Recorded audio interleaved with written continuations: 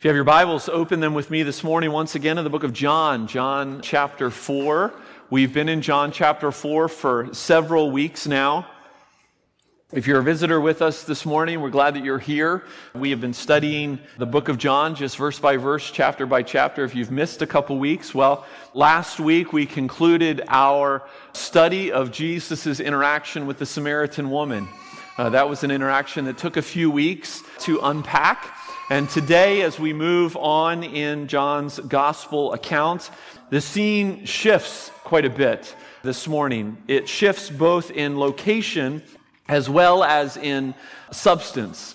For 2 days, Jesus, after his interaction with the Samaritan woman, for 2 days, Jesus stayed in the region of Samaria and ministered to this despised people group, at least as far as the Jews were concerned. And now, in this passage, as you're about to hear, he returns to his own people, to the Jews, to his own kinsmen. But before I read, I want to remind you simply of, and I've already done this, I probably will do this several more times, but to remind you of the purpose of the book of John. John chapter 20, verse 31, he tells us why he writes all of these things, what he's intending to accomplish, and it's this: these are written so that you may believe that Jesus is the Christ, the Son of God, and that by believing you may have life in his name.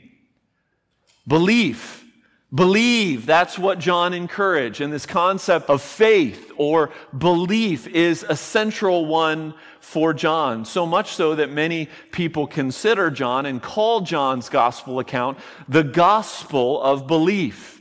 The Greek word pisteuo, which is translated into faith or belief, in one form or another, is used in this gospel over 100 times. It's a consistent drum that he beats. We've seen it already in the first few chapters. We'll see it again here this morning. So John chapter 4, we're going to start where we left off last week. John chapter 4, verse 43, reading to the end of the chapter. If you're able and willing, I invite you to stand for the reading of God's word. John chapter 4, verses 43 through 54. Listen as I read. After the 2 days, he departed for Galilee. For Jesus himself had testified that a prophet has no honor in his own hometown. So when he came to Galilee, the Galileans welcomed him, having seen all that he had done in Jerusalem at the feast, for they too had gone to the feast. So he came again to Cana in Galilee, where he had made the water wine. And at Capernaum, there was an official whose son was ill. When this man heard that Jesus had come from Judea to Galilee, he went to him and he asked him to come down and heal his son, for he was at the point of death. So Jesus said to him, "Unless you see signs and wonders, you will not believe." The official said to him, "Sir, come down before my child dies." And Jesus said to him, "Go, your son will live." The man believed the word that Jesus spoke to him and went on his way. And as he was going down, his servants met him and told him that his son was recovering. And so he asked them the hour when he began to get better, and they said to him, "Yesterday at the 7th hour the fever left him." The father knew that this was the hour when Jesus had said to him, "Your son will live." And he himself believed, and all his household. This was now the second sign that Jesus did when he had come from Judea to Galilee.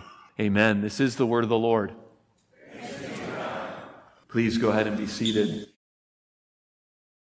As I said to you already, this is a passage about faith. It's a passage about belief. It's about a faith that is to be commended and a faith that is to be avoided. It's about saving faith. And it's also about a faith that continues throughout our lives. Let me begin with this question, as I often do. What comes to your mind when you think of the word faith? course, we could attack that word from many different angles. We could think about it from many different ways.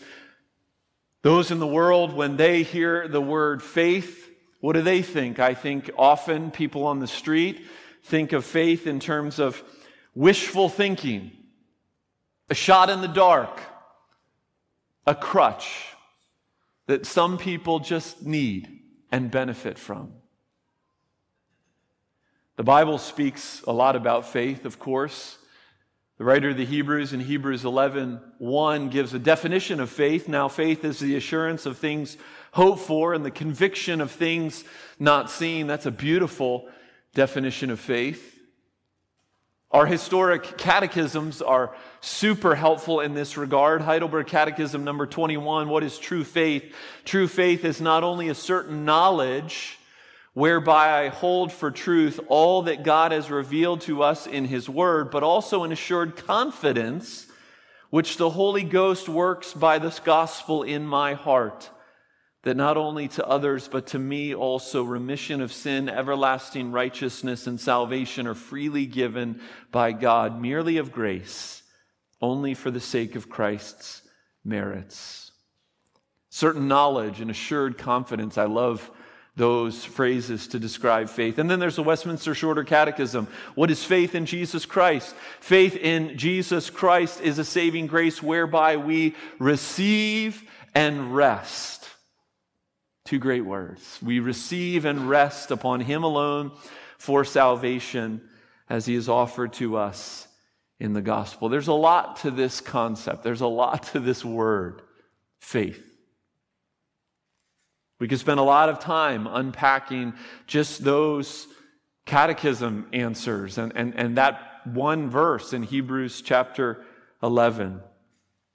But today I just want to limit ourselves to this passage and to what I believe this passage displays and points us to and teaches us about the nature of true faith and just some of its characteristics. And not just saving faith, but living by faith, right? The Christian life is not just one saying or reciting the sinner's prayer and then we're done. No, the Christian life is a life of living day by faith through the gospel of Jesus. Now, this passage, of course, doesn't say all there is to say about faith. It only says a little bit. But what it does say, I think, is incredibly practical. It's incredibly helpful. And so 3 things this morning that I want you to see found in this account that I hope will challenge and encourage us in our lives of faith. I want to bring this story alive to us a little bit and hopefully give you something to walk out of here with as well. The first one is this. True faith involves coming to the end of yourself. True faith involves coming to the end of yourself. And by implication, since we're here in the church, since we're opening up God's Word, since this is a story about Jesus, coming to the end of yourself and ultimately coming to Jesus. As we jump back into our study of John chapter 4, after some transitional verses, and we'll get to those, a new encounter arises. I'm going to skip the first few verses for just a few minutes. And an official comes on the scene. Now, the word official here in John chapter 4 likely refers to someone in the service of the king. In this case, in this time and place, that would be Herod. Though Herod wasn't technically a king, he wasn't technically a monarch, he was a tetrarch, but nevertheless, Herod was the one with power. He was the one who ruled under Roman rule in this region. And so we think that this official probably worked for Herod. Some have speculated that he was a Gentile centurion. I don't think can say that with absolute certainty, although if you think about him as a Gentile centurion, it does complete the trifecta of Jesus' interactions and encounters in the early part of his ministry here, right? He has already interacted with a Jewish teacher. he's interacted with a Samaritan despised woman, and now here he is interacting with a Gentile centurion. Whatever this man was, he was an official. Whatever he was specifically, we do know this. He was a man of importance. He was a man of some means, right? Financial means and otherwise. I suspect that this was a man who was used to getting things done, used to ordering and accomplishing. Now he's confronted with a problem that he can't handle, a problem that is both outside of his expertise and that is outside of his position, whatever that position is. He has no more options. And so he comes to Jesus, not as an official, but as a father with a gravely sick son. Like so many others in the region, he had heard the stories. He had heard the reports. Now, John records this event that we just read as the second sign. The wedding in Cana, where Jesus turned water to wine, was the first sign. But we know that there were many other things happening in between those events.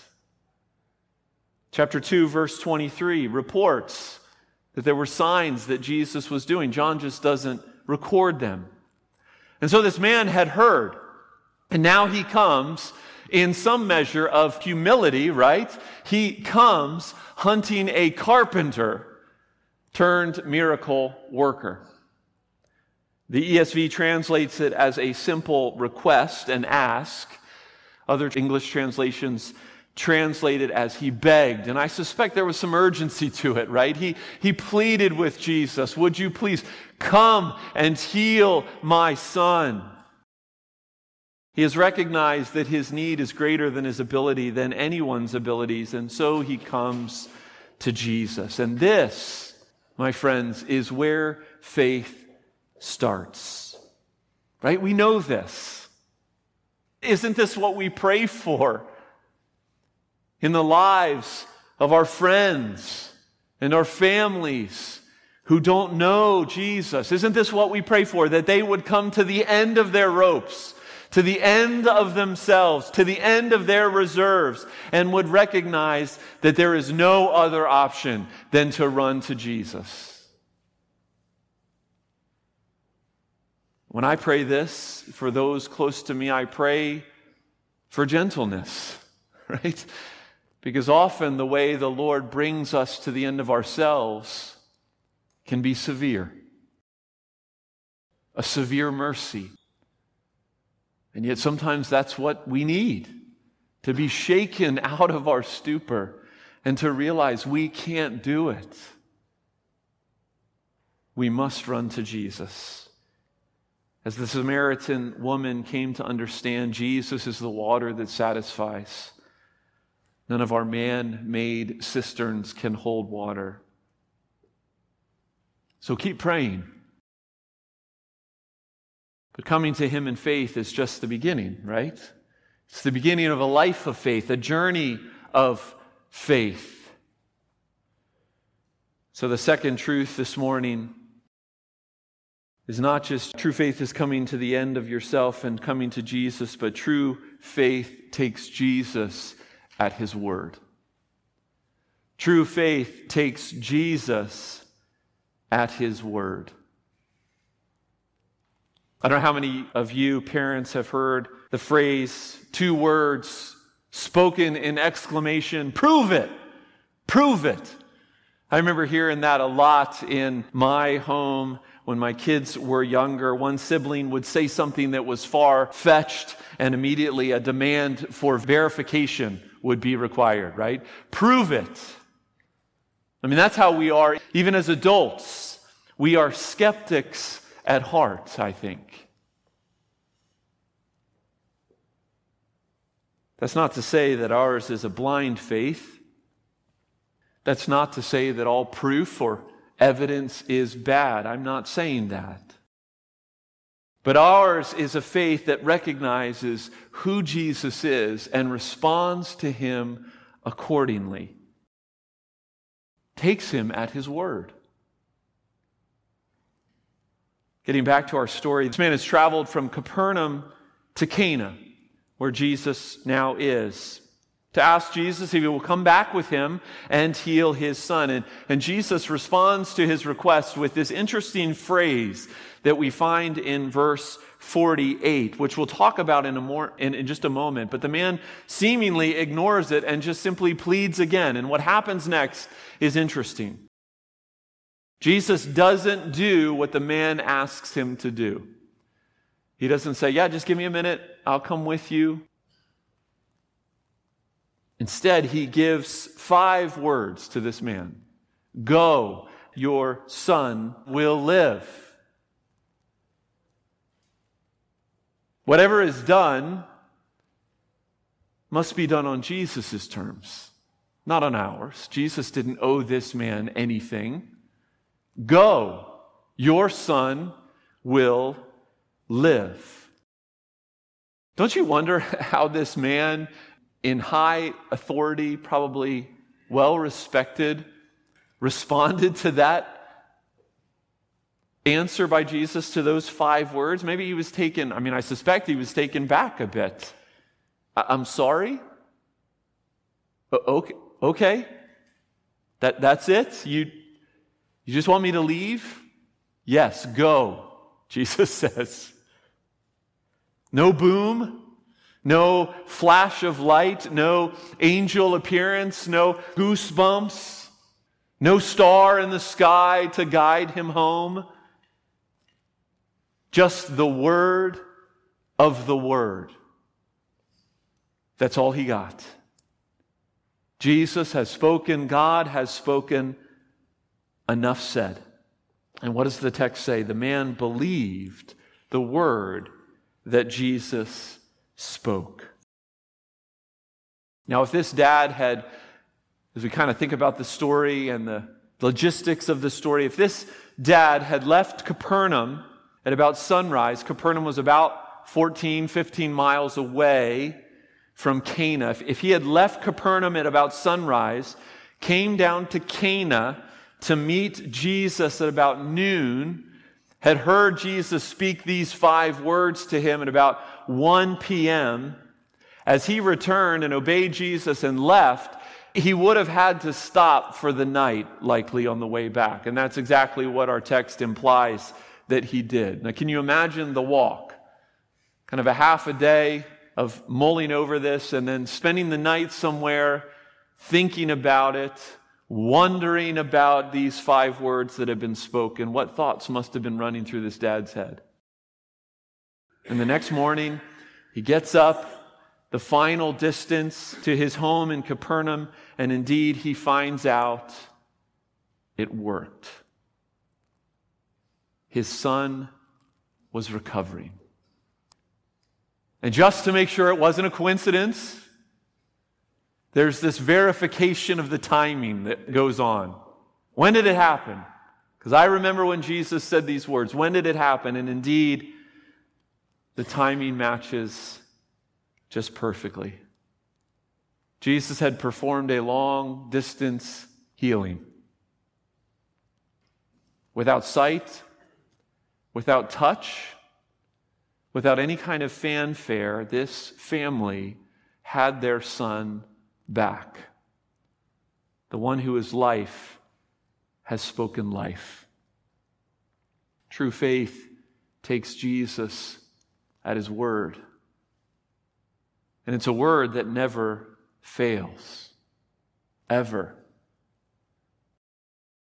So as we think about applying this into our lives, of course, we're here this morning. Most of us, maybe all of us, are here this morning because we believe, right? We believe his promises of mercy to sinners. We believe his forgiveness that he gives to us through the cross. We believe that there is glory that awaits us beyond the grave. We believe on Sunday it's easy or easier to take Jesus at his word. The challenge comes tomorrow morning and Wednesday afternoon and Friday evening. That's the challenge. How easily do we come to Jesus on our own terms, with our own set of demands? How often do we come to Him insisting on a sign rather than simply trusting in His Word? How hard is it to take Jesus at His word?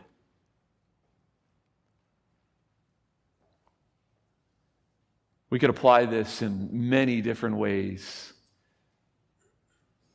And I trust the Holy Spirit will deal with you as He wants to deal with you. But let me just challenge all of us in one area where this applies. Hold on, buckle up. How about in our finances? How about in our giving? What do our checkbooks reveal?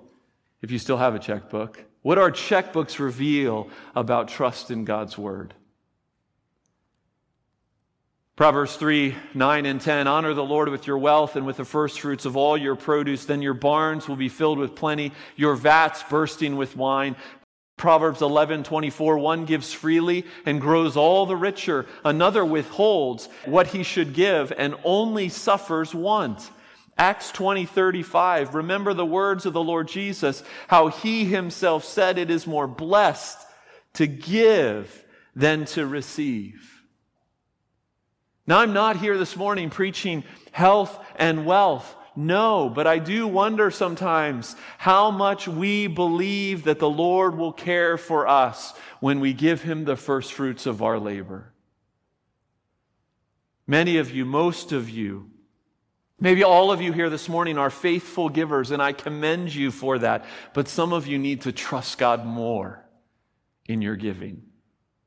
And I'm not saying that to put a law on you, a burden of law on you. I'm just inviting you to take Jesus at His word, to reap His promised blessing on those who are generous, on those who hold loosely to the things that He has given. You see, as this Father shows us, faith trusts Jesus enough to walk away. We can walk away from our anxieties because He promises to care for us. We can walk away from our temptations because He promises something better. We can walk away from our desire to control everything in our lives because He is a sovereign, good Father. We can walk away and we can just let His word be enough. Despite what I might feel or not feel, despite what I might see or not see. Jesus doesn't have to prove Himself. He has shown Himself faithful. Take Jesus at His word. Now, if you're like me, at this point in the sermon, you're lamenting all the ways that you haven't trusted, that your faith has been weak, all the times you failed to believe Jesus and to believe what He says, to believe His word, and instead you've believed a lie of your own making, a lie of the evil one, a lie of the world. Well, there's good news for you. There's good news for me. And it's our last point this morning. God's grace extends even to imperfect faith. God's grace extends even to imperfect faith. Back to verses 43 through 45, those verses that we skipped. Let me talk about the larger context to this scene. Remember, Jesus had just spent 2 days in Samaria. 2 days where He had found success. Right? They invited Him to stay. They had open hearts. They had willing and eager ears. They were converting and coming to Him and trusting in Him. And now He returns to His own people, to those who we know from the gospel account already, to those who have challenged Him already.